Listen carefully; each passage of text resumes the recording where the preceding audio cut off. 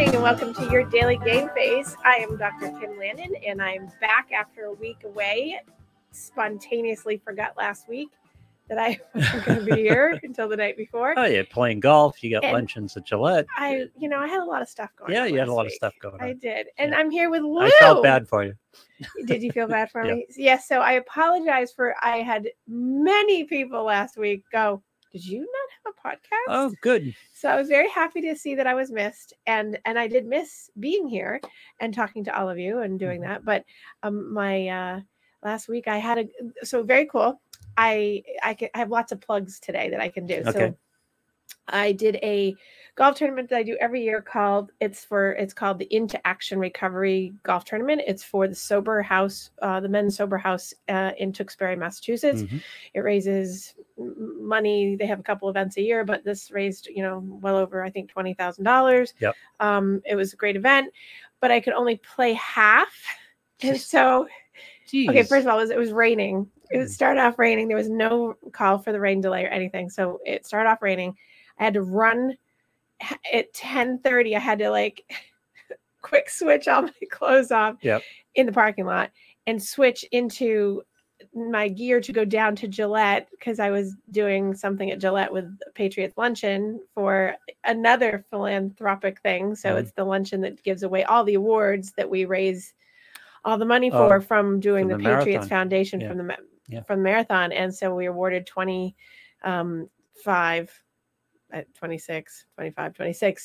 great charities. Each got $10,000 and one got $25,000. Oh my God. And so last Wednesday was a big charity day for me. Did you at least get the very cool jersey? I got an official jersey from the Patriots with my name on it. Oh, nice. And I didn't bring it in, but I'll bring it in next week to show you because I was running a little bit crazy today because there was a big accident and there was other stuff going on. What number? You what? What number on the jersey? Number 1. Number 1. Did you at least make 9 holes or were you sprinting across the golf course? I made 9 holes. And not only did I make 9 holes, I was on fire. And when I got back, my team had won. Oh, nice. So I was so excited. So I got to win money. Oh, nice. Even better. So I won some money. Yep. Yay for me. Was it Trellbrook? No, Tewksbury Country Club. Tewksbury Country Club. Okay. Mm-hmm. So, but anyway, so Into Action Recovery. And it's a great tournament and it's lots of fun. And then the Gillette Stadium New England Patriots Foundation Myra Kraft MVP Awards. So I had a very fun Wednesday. How was the lunch? Oh, lunch was great. Was it?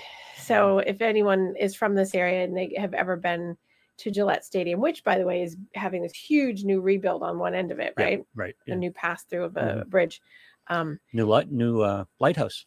Yes. Yeah. New lighthouse. That whole section is being redone. But the other side of the field, right on the field, is the Putnam Club. And so you enter through the Putnam Club and it's a very large area that's on the field, but it's indoors and the food is spectacular. The food is always great when I go to Gillette. It's not the concession stand food. It's the concession stand food isn't actually too bad either. No, it's not. But I had a lovely, very large green salad, not one of those things where they just take and put like a plop of salad on. Yep. Big salad.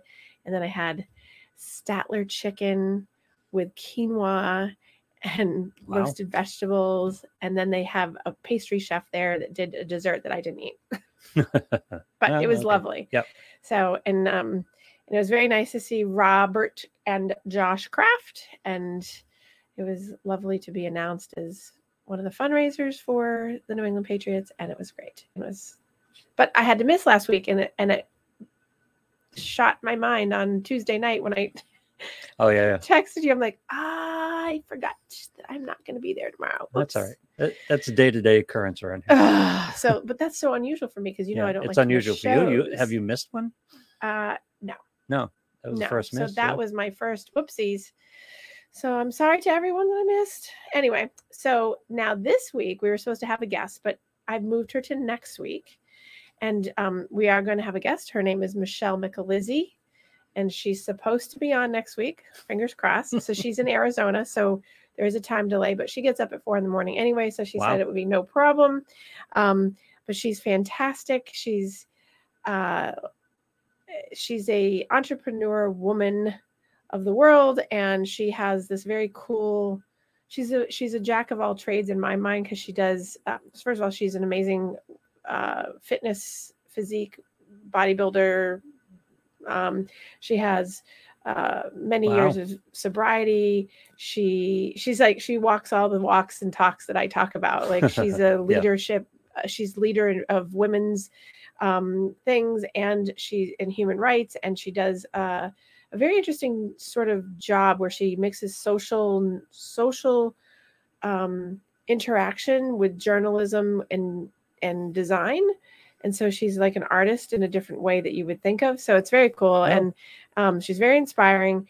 I grew up with her in my youth. She's a teeny little bit older than me by just a smidge. And she always says, I was a witness to your experience in gymnastics. And she's probably one of my biggest advocates of knowing my journey to become an elite gymnast. So, and she always, well, good. This will be fun. Talks very interestingly about me, because it's weird to hear it from an outsider point of view when I have my own internal thought process of what it was like to grow up as a gymnast from teeny bit to older bit. And she watched, and she was in the gym with me. So she's great. So she's going to be on next week, and we're going to have lots of fun, and we're talking about lots of cool things. So if people want to ask questions, certainly, and you can look her up online, and it's Michelle Michelizzi, and she's going to be with us next week. When's your book coming, by the way? When's my book coming out? Yeah.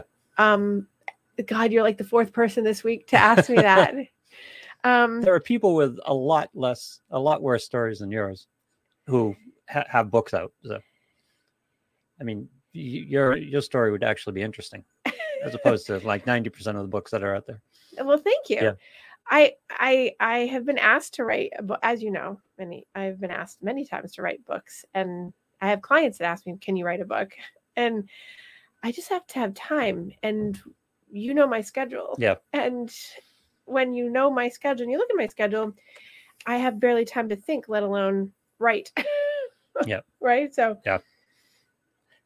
Nonetheless, it's always on my mind. I have had fits and starts of a book. I do get, here's the psychology behind it. It's not a writer's block thing. It's more about, in order to tell my story truthfully with all authenticity, it's going to hurt some people's feelings. And that is one of the things that keeps me from doing. I think that it's going to hurt people's feelings. Not that it really should, because, I shouldn't say that. It's unfortunate that it would hurt people's feelings, but the truth and the authenticity of the story is what it is. And therefore, the people that it would hurt on some level are in massive denial over the experience that I would be telling. And then it would cause probably, and I can just ignore them, but it would cause them probably a lot of problems. So it's like that thing of like, do we wait for someone to pass away and then write the book? Or do we write the book and wait till they pass away and then publish it? Or it's always in my mind. And people of late have been really pushing me to write my story, because, as you just said, I have a very interesting story, and it's colorful and has lots of. That is the second biggest reason why books are delayed. Is because, waiting for somebody to pass on. Yeah. So you can tell a story. The first is writing isn't fun. So yeah, the writing I think would be easy for me, but it's I get blocked when I think about like, if I have to write that story. Yeah. It's kind of like when people say, so this is an interesting psychology piece, right? We always ask in psychology, like, tell us your first memory, especially when people are first starting out in your practice, that they come in, they're telling you their history. I will often ask, what's your first memory? That's a couple reasons. I'd like to know, engage what's going on. How did they grow up? Do they remember? A lot of times when people don't remember their childhood, it means something. So, there's like things you can find out. When I go through my first memories, and I have a very good memory, I compile a list of the memories because I can kind of go sequentially in my head. And I run them all the time. And recently people were asking me about, what are your first memories? And I was sharing them around a campfire last weekend about those things. And then it dawned on me, not that it really dawned on me for the first time, but it sort of hit more home because we were talking about writing a book. And it would be like, I'd have a chapter on your first memories, and there's nothing good. Yeah. Yeah.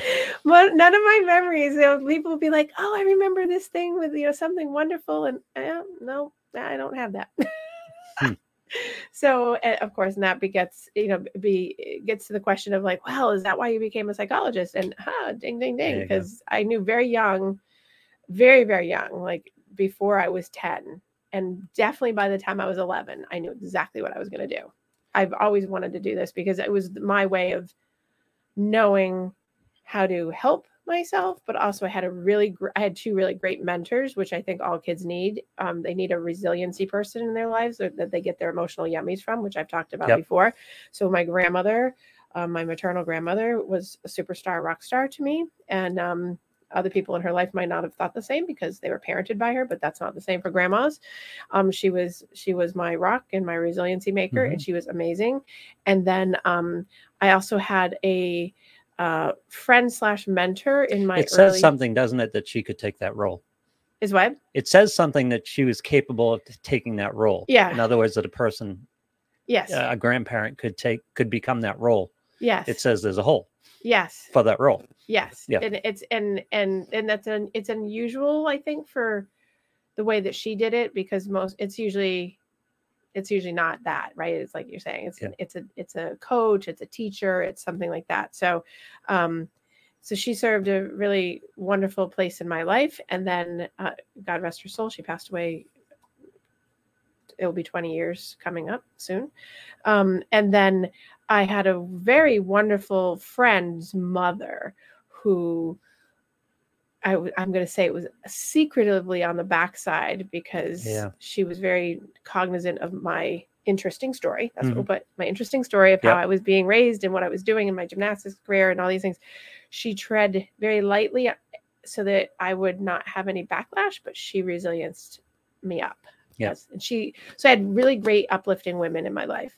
And so, and then there were other people too, but I think that's super important when you're talking about, when you come through an interesting story, as we keep calling it, when you come through an interesting story like mine, if you don't have people around you, it can be very difficult. So I did go into psychology for sports because I had a sports psychologist, Dr. Joe Massimo, who is still alive, I think, but he was getting up there in years, who was my inspiration for doing sports psych. And because it was unusual back in the 70s to have someone in that. And he was a forerunner in the field back in the 1970s when I was coming up through, in the 80s. And he was a mentor to me for quite some time, and has done beautiful writing. And a lot of my work was based on his inspiration and his caretaking of me while I was a gymnast in his moments when he was around me. So lots of really good people.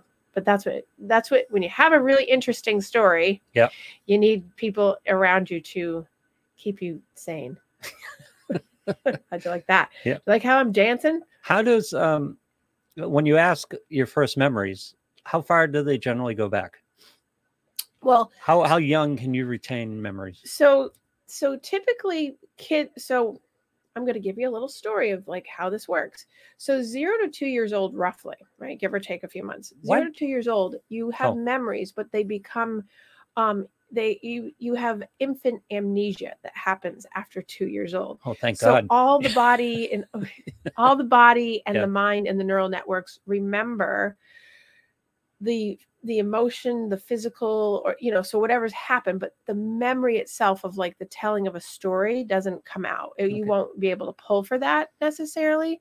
You will see it sometimes behaviorally. You can make guesses and assumptions, especially when you're doing kid-child therapy. You can, say you have a 4-year-old, clearly they're not old enough to have like a story built yet, but they have enough time under the belt. We can often tell, sad story. We can often tell if someone's been like sexually abused or something bad has happened to the child, even though they can't verbalize it when they're 3 or 4 years old, because they're acting out on it, but they don't have so it's there, but you can't recall it. Right. Because I'm guessing infants and young kids receive a lot of quote unquote trauma. Whether it's actual trauma or not. I mean, they're scared quite often. Right. Well, they're sponges, and people, that whole misnomer of, oh, kids, don't worry about it. They don't know anything. Kids know everything. Yeah. They're a sponge. They learn and hear and see, and they're learning all the time. And when you say, oh, they don't know and understand, they don't understand maybe at the adult level, but they understand that something, if it's bad, they know it's bad. If it's good, they know it's good. They know the difference. So they're storing it. Now, after we get past the 2.5 year mark, roughly, usually the earliest memories I get are around 3. 3 years old and up. So some people can go all the way back to 3. I can go back to 3. I can't even imagine.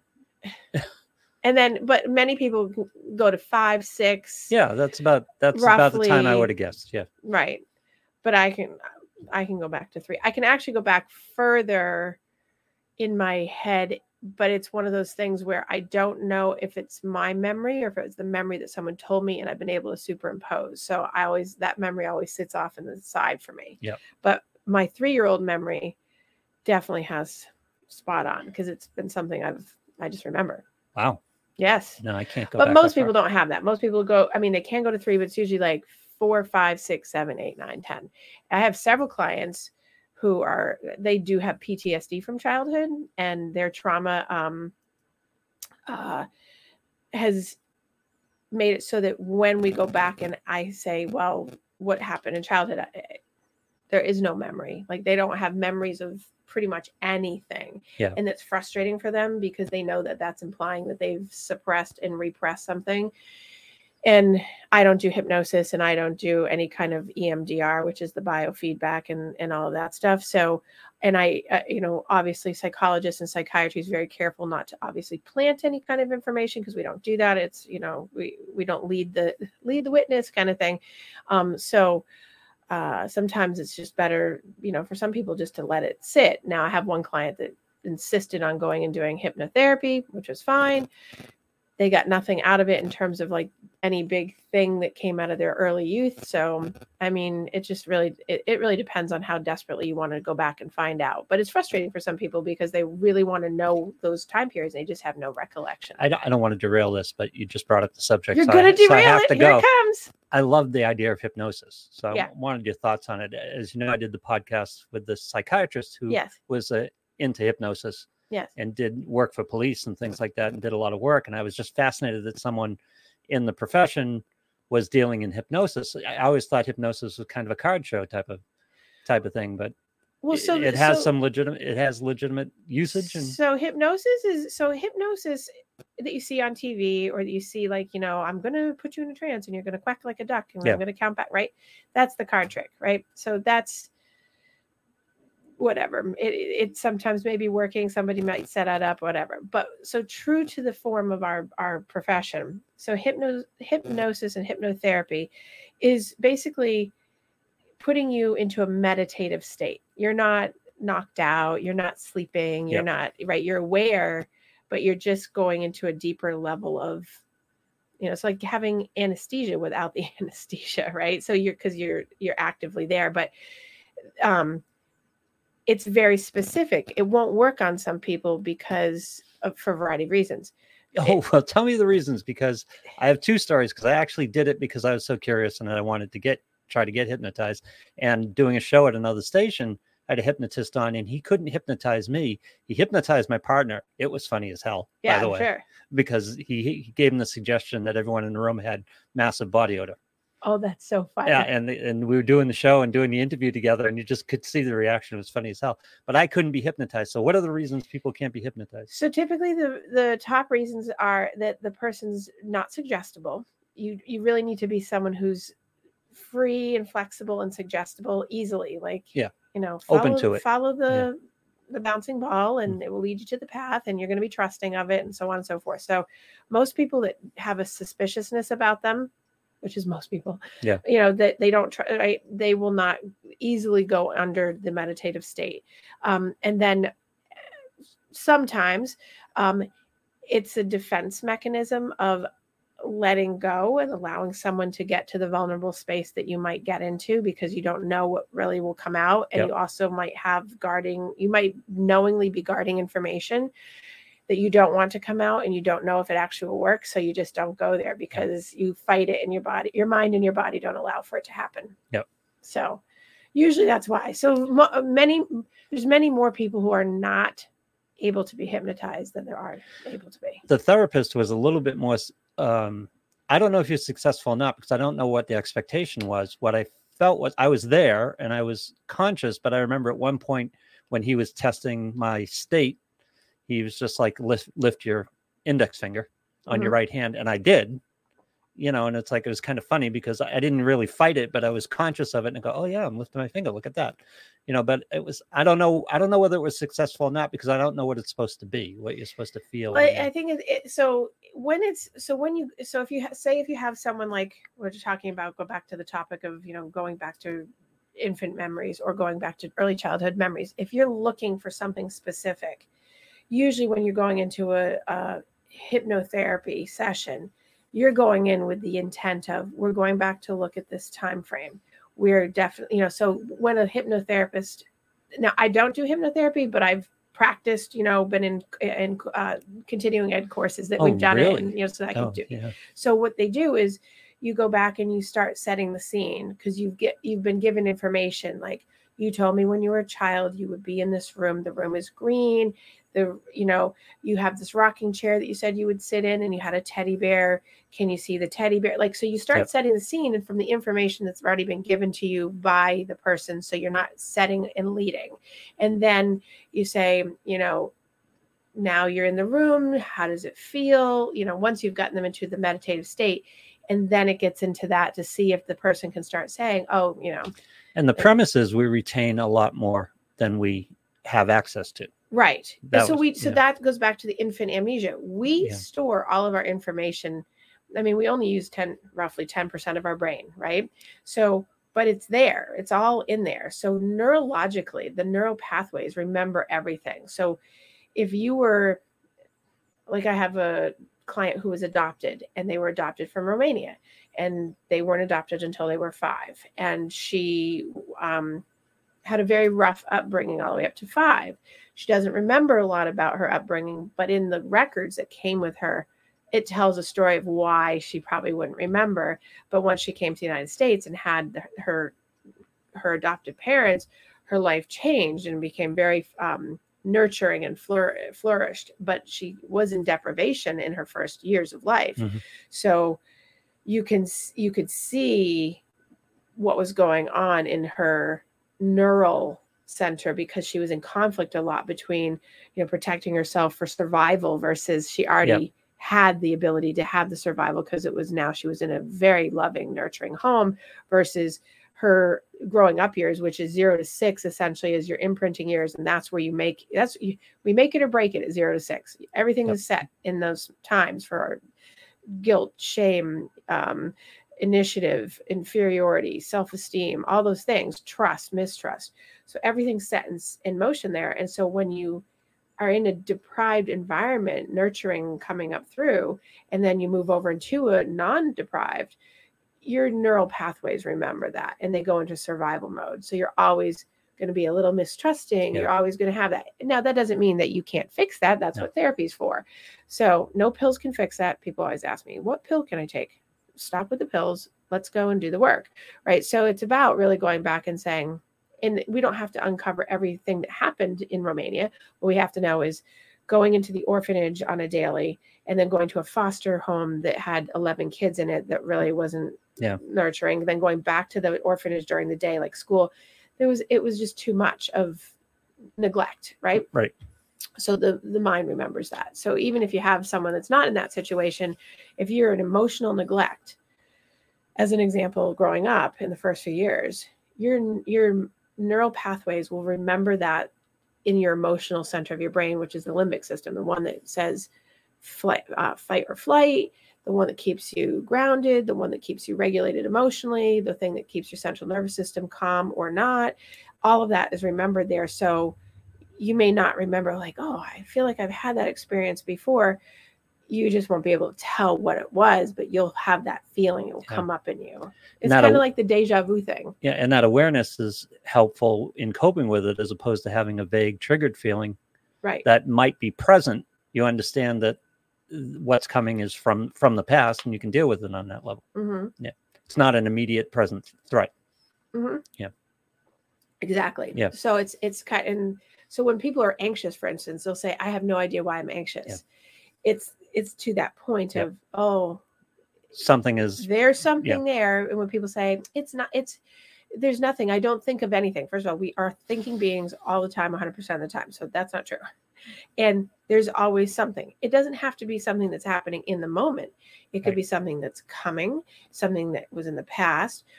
Like people with death dates, right? If there's an anniversary coming, you might not be thinking about like, oh, a month from now, there's an anniversary date of like someone passing.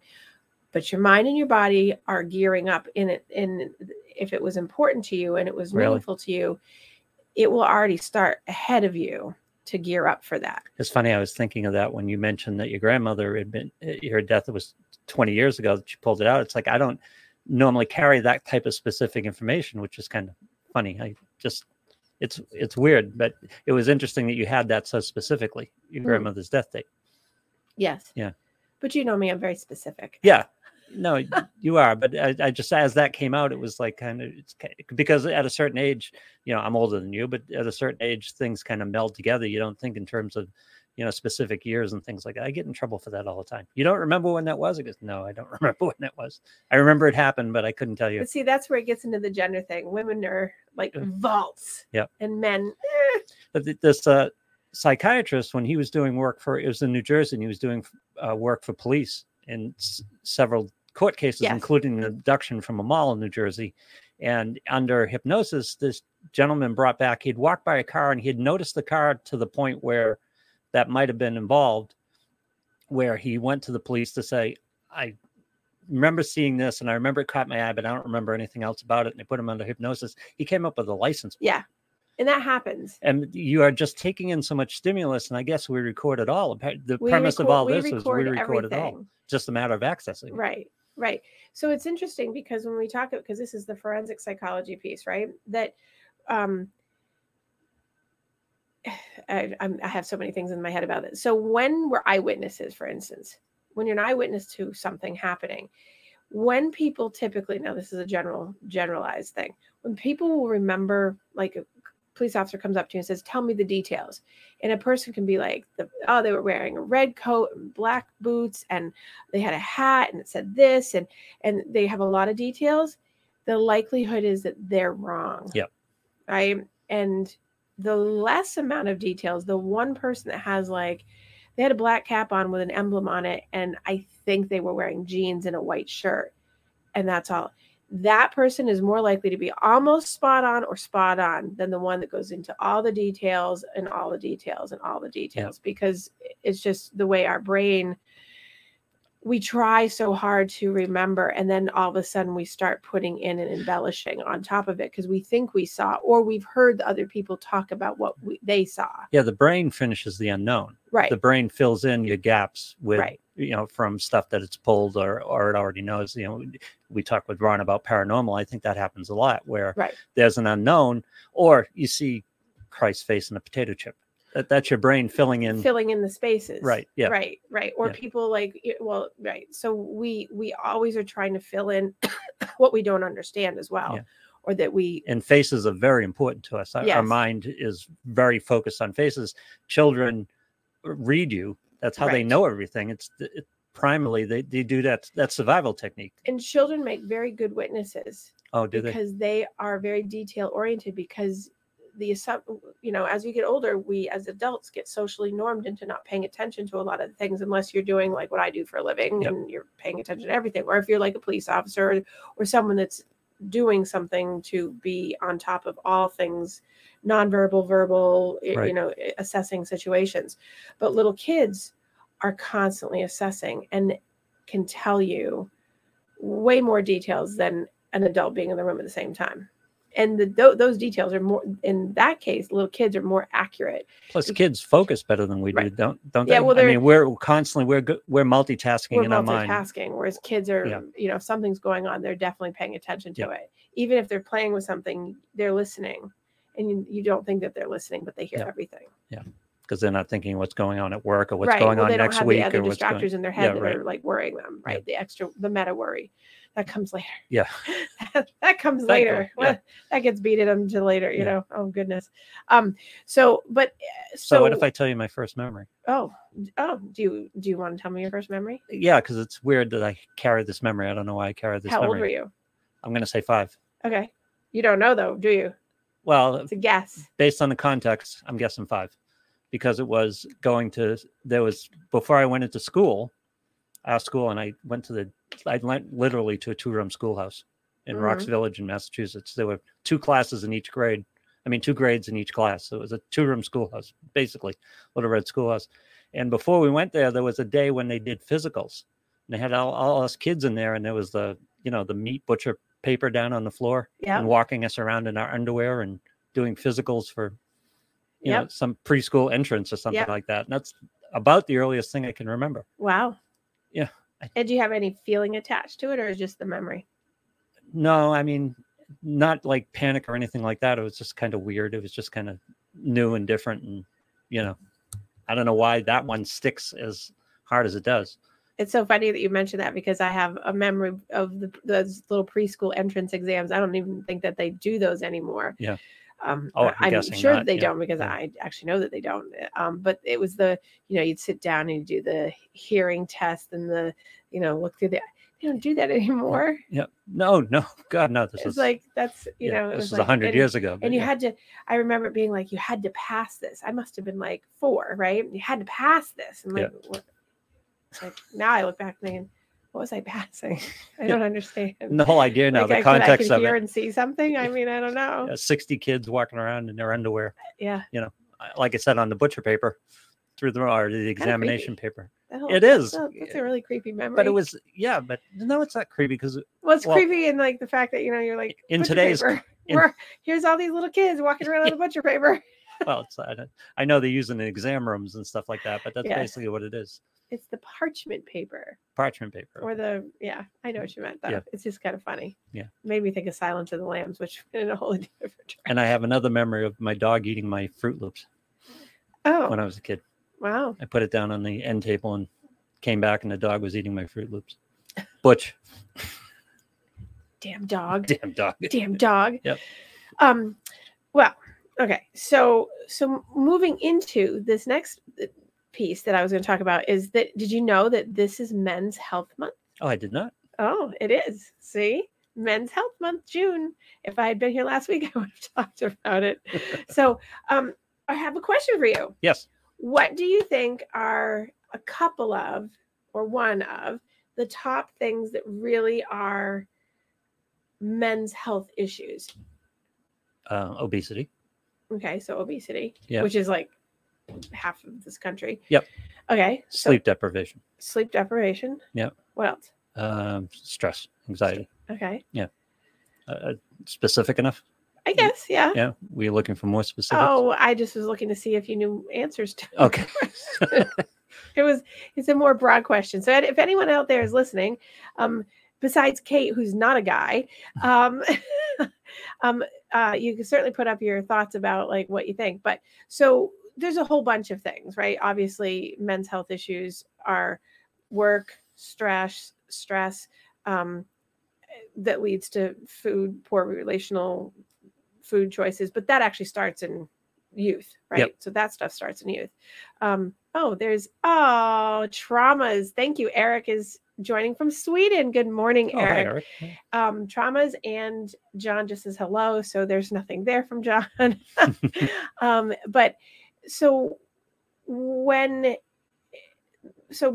contemporarily, what I think is interesting is not only do you have the stress and the work and family and friends and all those things, one of the biggest men's health issue right now is because of the pandemic.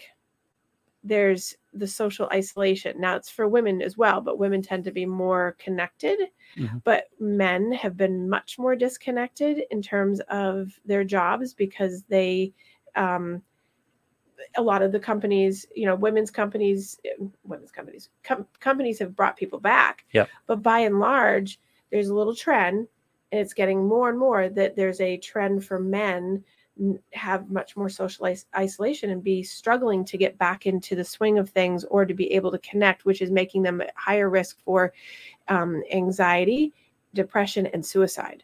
So, we don't talk about suicide very often on my show, but it's it's an important topic because there's so many. We just take the demographic of veterans. Yeah. Right. 22 a day. Like there's the whole slogan about 22 veterans a day are committing suicide. Right. So we have that. We have the demographic of your mainstream bell curve norm of men who have stress and anxiety and eating issues and family and money issues, and the pandemic has taken a toll. So all these pieces are putting people in the male category at a higher risk for more heart disease, more high blood pressure, more agitation, anger, and sadness, which is also the reason why one of the reasons why the opiate crisis in Massachusetts over the pandemic went up so high. Yeah. And we're at one of the highest rates in the country, Massachusetts is, unfortunately. And also like the drinking and other activities that, are socially isolating, but make you feel good in the moment, but then not. And then going back to what Eric was saying about traumas absolutely drive, childhood traumas and teen traumas of some sort drive all kinds of different men's health issues. If you've lost a parent at an early age, if you've had, even things that you wouldn't think are really traumatic to maybe us, but something that in your own perception is a trauma, that changes things. And what happens is the neurochemistry in the brain changes along with it. So when you're your age and you're getting up, it's basically after your age of like 30, 35, men, you probably don't know this, but you know how women have menopause, men have andropause. Oh, and we don't do any big cultural push on there's medications for it, and but there are, because that's what Levitra and Viagra, and they're treating andropause, and that's the erectile dysfunction piece of andropause is that. So they're treating that, but they're not treating the emotional, social, environmental pieces of that are contributing to the androgen, the progesterone, and the testosterone change in the body that actually makes a man moody on a monthly cycle, makes a man have more agitation or anxiety, makes him more short-tempered. Right. We have monthly cycles? Something new from me every week. I was aware of this to some extent, but I didn't know it went down to monthly cycles. Yes. So it's kind of. So how do I always have a how do I figure out my cycle? Comments about women. I'm like, oh, well, men have it too. How do I figure out my cycle? Well, and people ask me that it's not like a one-to-one comparison to females in that way. It's very heavily related to those other factors of like, what are the stressors on the person, how well have they managed them in the past, what's their resiliency level, do they have outlets that are healthy versus ones that are not. Like if you obviously goes back to, are you exercising? Are you eating clean? Are you having good relations with other people, friends, partners, business people, your loved ones, all that. So those are all protective factors. Now that's a perfect world. So, but men go through andropause, and that lasts for a really long time. It can start early and go much later in life, but it's in that way, it's not the same as menopause. And that's why you see younger and younger men having erectile dysfunction. It used to be, men in 50 and up or 60 and up and whatever. You see now, I see much, much more of that in people late 20s, early 30s coming in. And it's not because there's something physically, medically wrong with the person, but it's all of a sudden they've had a drop in their testosterone or something has changed biochemically in their system due to stress. You have an overdump of adrenaline and cortisol all the time, or you're at a high blood pressure rate all the time. Well, what is that going to do? It's going to change your body chemistry and your endocrine system, and your endocrine system runs your hormones. So, I think it's super important to bring to the attention of men, being Men's Health Month, because you too have these things that are not being addressed, and there's not a big pharma in it. There's not big money in it. There's nothing. So it's not addressed, but it's out there. And so when men feel kind of blah or down or whatever, it's kind of bypassed. And so I'm saying, no, there's a reason for it. And so if you are a listener and you are a guy, you should definitely say, oh, what can I do about that? Exercise, get good sleep. It's all the basic hygiene things that we would say for females. Good sleep, eating clean, good exercise, making sure you have good connections with someone, have a life coach, have a therapist, have somebody that you can vent to and bounce stuff off of. Certainly men are avoiders of doctors. So having a good blood panel done, in your 30s, 40s, 50s, 60s, just to make sure all the things are in working order. And and here's my tip for people with I see blood panels all the time come in, and the primary care physician, God love them all, will often, you'll get your range and you'll see it. And the line will be like right on the edge or right on the edge of the other side of like the high or the low edge of something. But because it's in the range, the doctor will more often than not say, everything's fine. Yep. But the problem with it is that if you don't because I do holistic naturopathy, right? If you look at a combination of lines that are right on those cusps or just over or just under, and you see certain patterns, that actually is indicative of things that are going not so well. Yeah. So get your blood panels done. Find out, if like maybe you have not enough vitamin D, which if you live in the Northeast, you don't. Yeah. So, or, maybe you're taking too much vitamin K in and you have lots of bruising and you didn't know that you were bruising because of the vitamin K, but you wouldn't know that until you saw your blood panel, which happens for people because they take all these, medicines. So my biggest takeaway for how to treat any kind of imbalance right now, if you're not even doing your blood panels, is make sure you take a good complex B vitamin. So B12, B6, B4, so B complex, and because that's neurogenerative, so it keeps the brain sort of moving and fluid, and it keeps everything building up and going. So, and then of course getting to your doctor, and I highly recommend men going to, if you're afraid of your primary care and all those things, I would be too. Sometimes I would go to a naturopath, because a naturopath is find one that's actually board certified with the Medical Association, the AMA and or the APA in the United States or wherever you're living, and get someone that actually knows both medicine and the naturopathy together, so they can put the picture together and not just be like, oh, throw a pill at something, because that's not what's going to happen and fix it. We really need to say, how do we come at this from a different direction? Because when you do that, you can actually, it's like menopause. We can do different things naturally to make it balanced, right? So your testosterone's off, or your progesterone's off, or your estrogen's off. There's things in your environment that you can do to make it better, but you have to be aware of it first. So this is like a PSA announcement for Men's Health Month, that you have a lot of control over things that you don't even realize that are going on. Can they order blood panels? You can just ask you can go to your primary care and order it, or you can pay. Well, insurance will pay for it that way, but you can also get one on your own. If you go to any like Quest Diagnostics and pay $100, you can do a full big blood panel. Like your regular doctor's office will usually just run your regular panel. And if you want your extras, you want to check, your T4, your thyroid, and all the extra things that you might want to check, your iron levels that they don't often run, you can go and pay extra for that. Or you can ask your primary care. If you have a good connection with your primary care, they will do it for you, and they'll ask you why. Yeah. But you should do that. Everyone should be checking their A1C. Men should be checking their A1C, which is your sugar levels over the past month, so that you know where your range is, because people don't track that. So you might not know that your metabolism changes when you get older, and that will change the way that you're sugar dumping, and that you're having any kind of movement on your pancreas, and your cortisol levels are affecting your adrenaline, which when that happens and you have stress, it deteriorates your musculature and your ability to, I have guys that are like training really hard and they're building muscle and then all of a sudden they go to this plateau and it's not working. So we do a stress assessment, because they can't build the muscle they were building, because we figured out for some of these people that too much stress, too much cortisol dump. So it's deteriorating their ability to build the muscle because the stress is getting in the way. It's working against them. Yeah. Yeah. Yep. Right. And so just tips that I think guys just don't think about. And anecdotally, I just hear this all the time when I bring it up in my sessions with men that are like, I'm struggling, I'm tired, I'm this and that.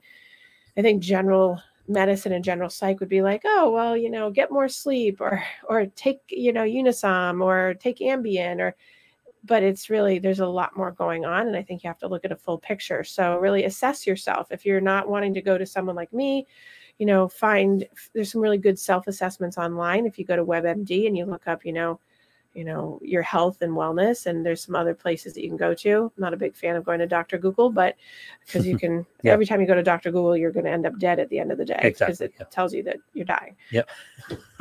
I know. But you're not, but that little spot that you had now is like the worst tumor in the world. That's, gone to your brain, and it's actually, it was a drop of like ketchup. And the answer usually with like cortisol, which is an important predator for men, especially, I think, is that your mental reactions and your approach to things is so important, because that's the way you control cortisol. It's not a pill. It's not even exercise doesn't even do it.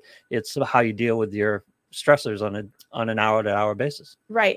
It's how much you're regulating your emotional state. Mm-hmm. So, okay, visual. So if people aren't watching, you have to imagine this. So you have a polyvagal nerve. I've talked about this before. Your polyvagal nerve it runs from your brain to your gut, but your polyvagal nerve is in your neck, like right here, right? And so I'm like looking at my sides. So in what it does is it regulates your emotional range. It regulates a lot of things, but it regulates or dysregulates your emotional range.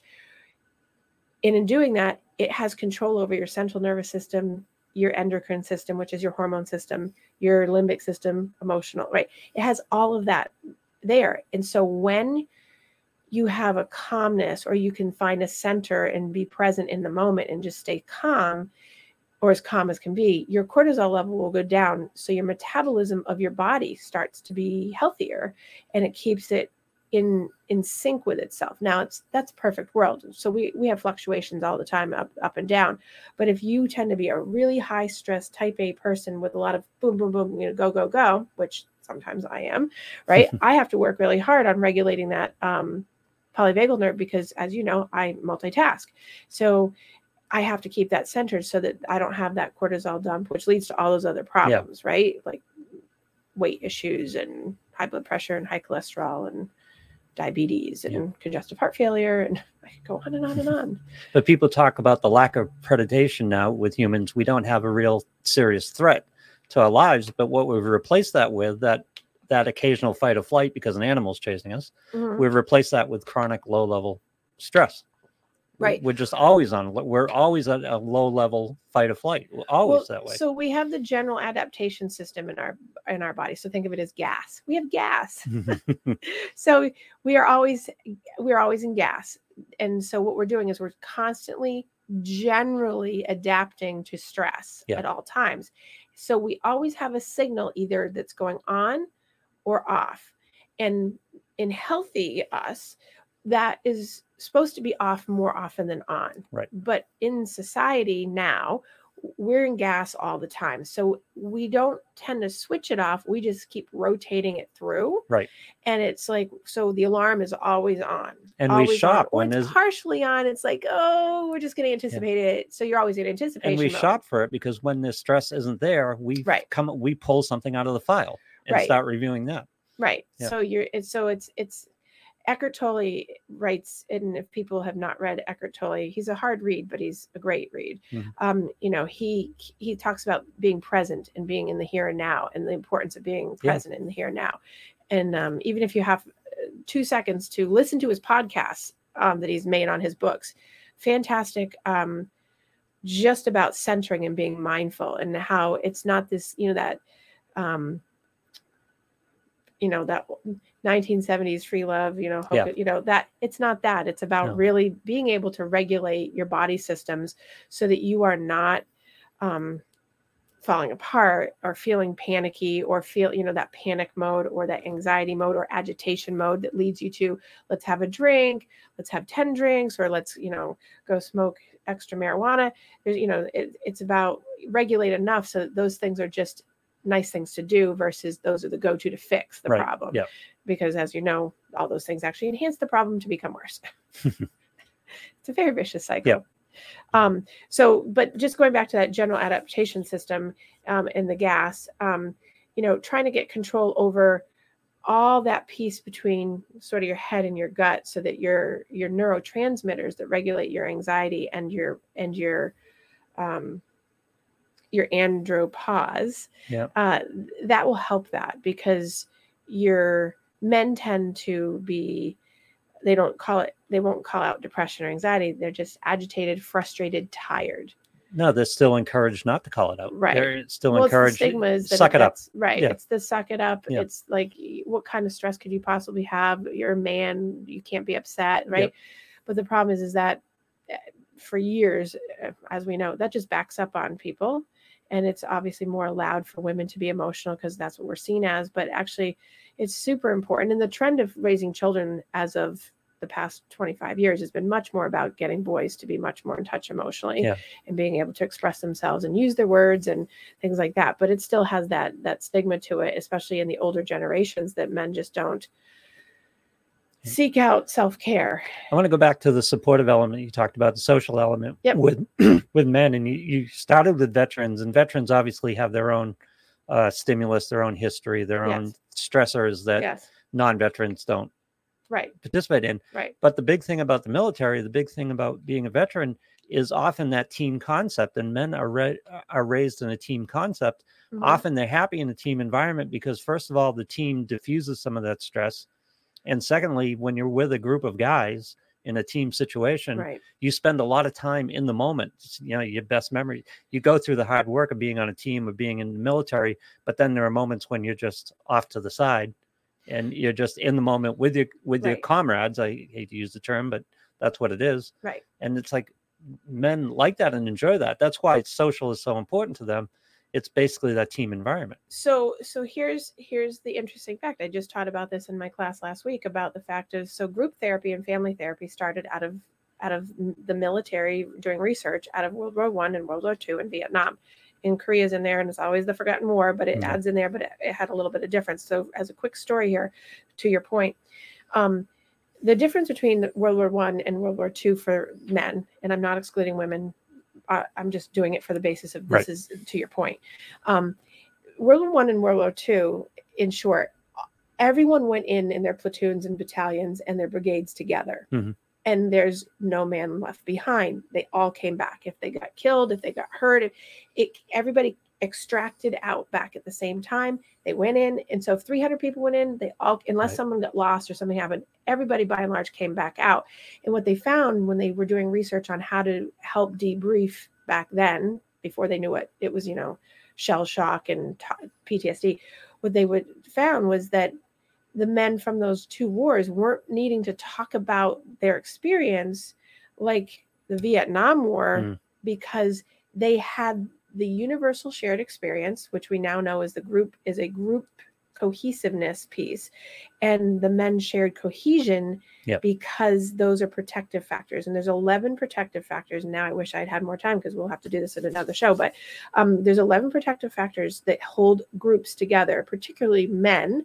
But it's the premise for all groups doing well together and working as a team, and cohesion and universal shared experience and installation of hope and bringing up and uplifting, whether it's females or men, that is the piece there. Now, the difference between what we found is when we went over and started looking at what happened in Vietnam shifted our ability to do really good group and family and individual work in our field, in my field, because Vietnam had the anomaly on the board, which was 1, long war, 2, it was don't talk about it because you're a baby killer and terrible, awful things, right?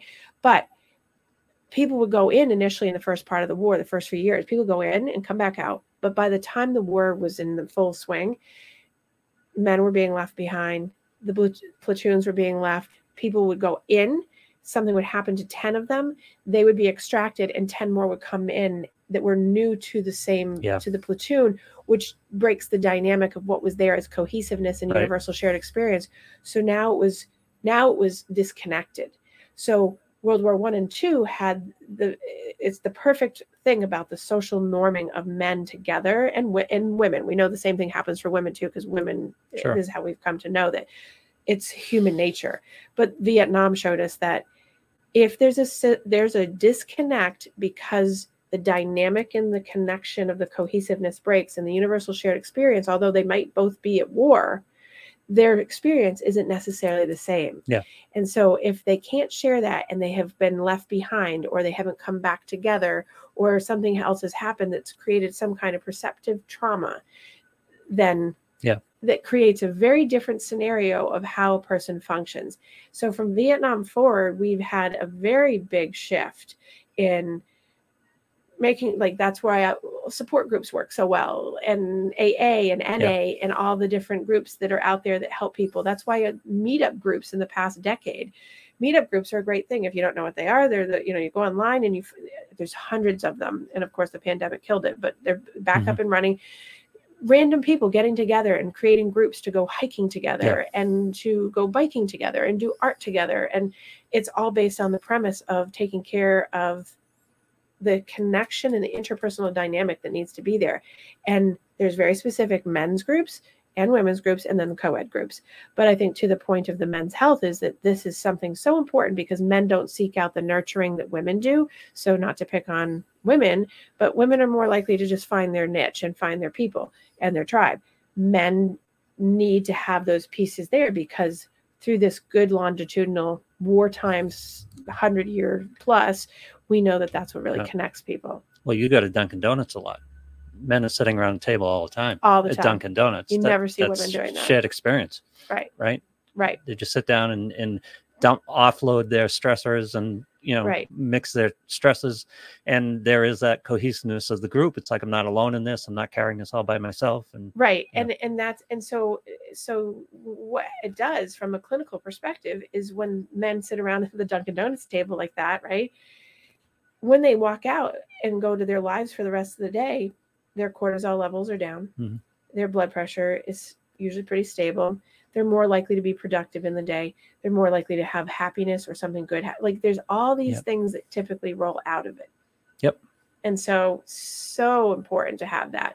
And that doesn't mean that you have to just do, men's groups. It's just connecting, finding connection. It can be co-ed, you know what I mean? So it's not just, women and men separate. But it's such an important piece to understand that you will come out of the gas mode, the general adaptation signaling. You'll come out of that mode the more connected you are, and the more connected you are with yourself, so that you're looking after, like, well, there could be some other things going on here. It's funny, at a lower level, the gym kind of fills that.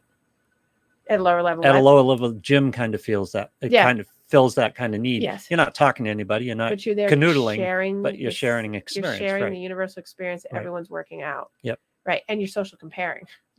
Well, yeah, but sometimes in a positive way. Oh, yeah. It's like, oh, look at that guy. Absolutely. Look at what he's doing. I can do that. If he can do that, I can do that. Exactly. Yeah. Exactly. Yeah. And I think that you find more and more, and I, just as a gym note, I found the trend in the gym this past year, much younger, like 16, 17, 18-year-olds coming in groups and pods of girls and guys coming in and working out together, which I hadn't seen like that, like one or two, but like actual groups and doing workouts, not just standing around talking to each other. Those have moved out of the schools because teams and stuff like that work out together. But this going into Planet Fitness or whatever, you see this a lot more, and you see the groups of a half dozen boys in there working, and it's a good way to do it too, Right. Because first of all, it's somewhat voluntary. I mean, I'm sure they're not being mandated to go to these gyms. If you're in the high school gym, you're probably required to be there for a team for a certain amount of time. But these guys are just going, let's go to the gym together.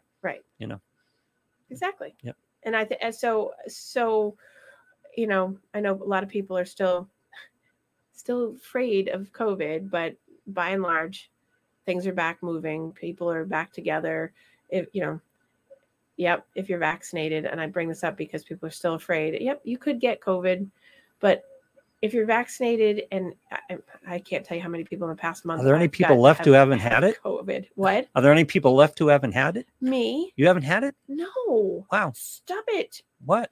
I know. What? Don't jinx me. I'm not jinxing. It's not a matter of jinx. No COVID for Dr. Kim.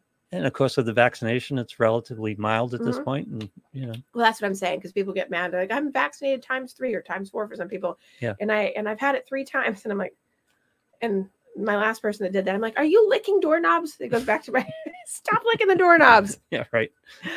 You have not had people who've had it 3 times. I have had people that have had it 3 times. Yeah. Mm-hmm. I thought the reinfection rate was extremely low. But remember, we've had this going on for 3 years, 2.5 years. Yeah. So, but we're okay. Imagine all the people that had it that didn't even know they had it in the beginning. Yeah, I know. Exactly. My husband, John. We talked about that at the beginning. Now we figured it out. Like, that's what that was. Yep. And I had a client that was really, really sick. The CDC couldn't figure it out. But January before they even announced it. So yes. CDC couldn't figure it out, but we had it figured out. Yeah. Well, it was definitely, it was the whole breathing thing and no taste, no smell.